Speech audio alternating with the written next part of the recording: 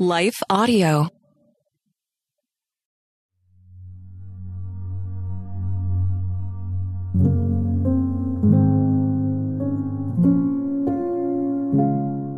A Prayer for Wisdom in Parenting by Emily Rose Massey, read by Leah Martin.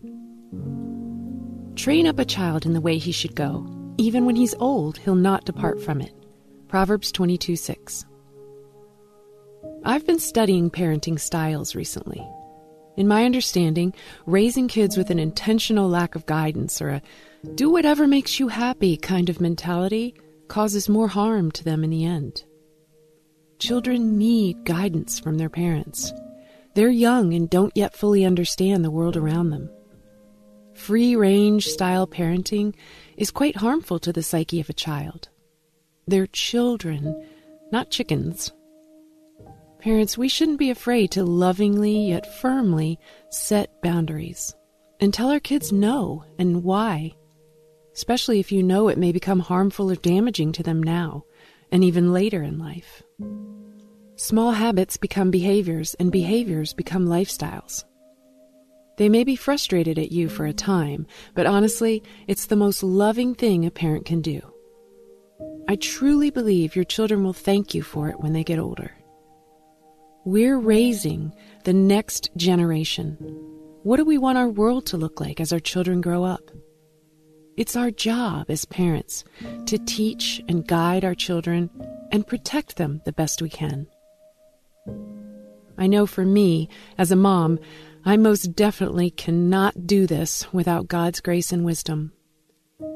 Learning from what He has to say about parenting has been so much better than all the world's advice could offer me. The book of Proverbs is full of wisdom, and a familiar verse from chapter 22 gives us direction as parents. Train up a child in the way he should go. Even when he's old, he will not depart from it. Early training secures lifelong habits. Parents must be diligent to guide their children, teaching them God's word and enforcing it with loving discipline, raising their children in the admonition of the Lord. The world is ready and willing to disciple your children, especially when they're young and impressionable. But it's best that they're discipled by you as the parent instead. It's loving to give your children boundaries and rules to follow, which will help shape their independence so they can make good decisions while they're still young. And you're not alone in your parenting journey. There will be hard days and simple, strife-free days. But may the Lord give you wisdom so you can steward the lives He has entrusted to your care. Let's pray. Heavenly Father, I know that you do not want children to raise themselves. You've given children parents to train them in good, godly habits that will shape them as adults. Most importantly, help me teach them more about you and your glorious gospel. My hope is that they'll long to love you and live for you all the days of their lives, spreading your truth and love to the world and raising up the next godly generation. I lean on your grace and ask for your wisdom every single day. Thank you for guiding me and caring for me as your child. In Jesus' name, amen.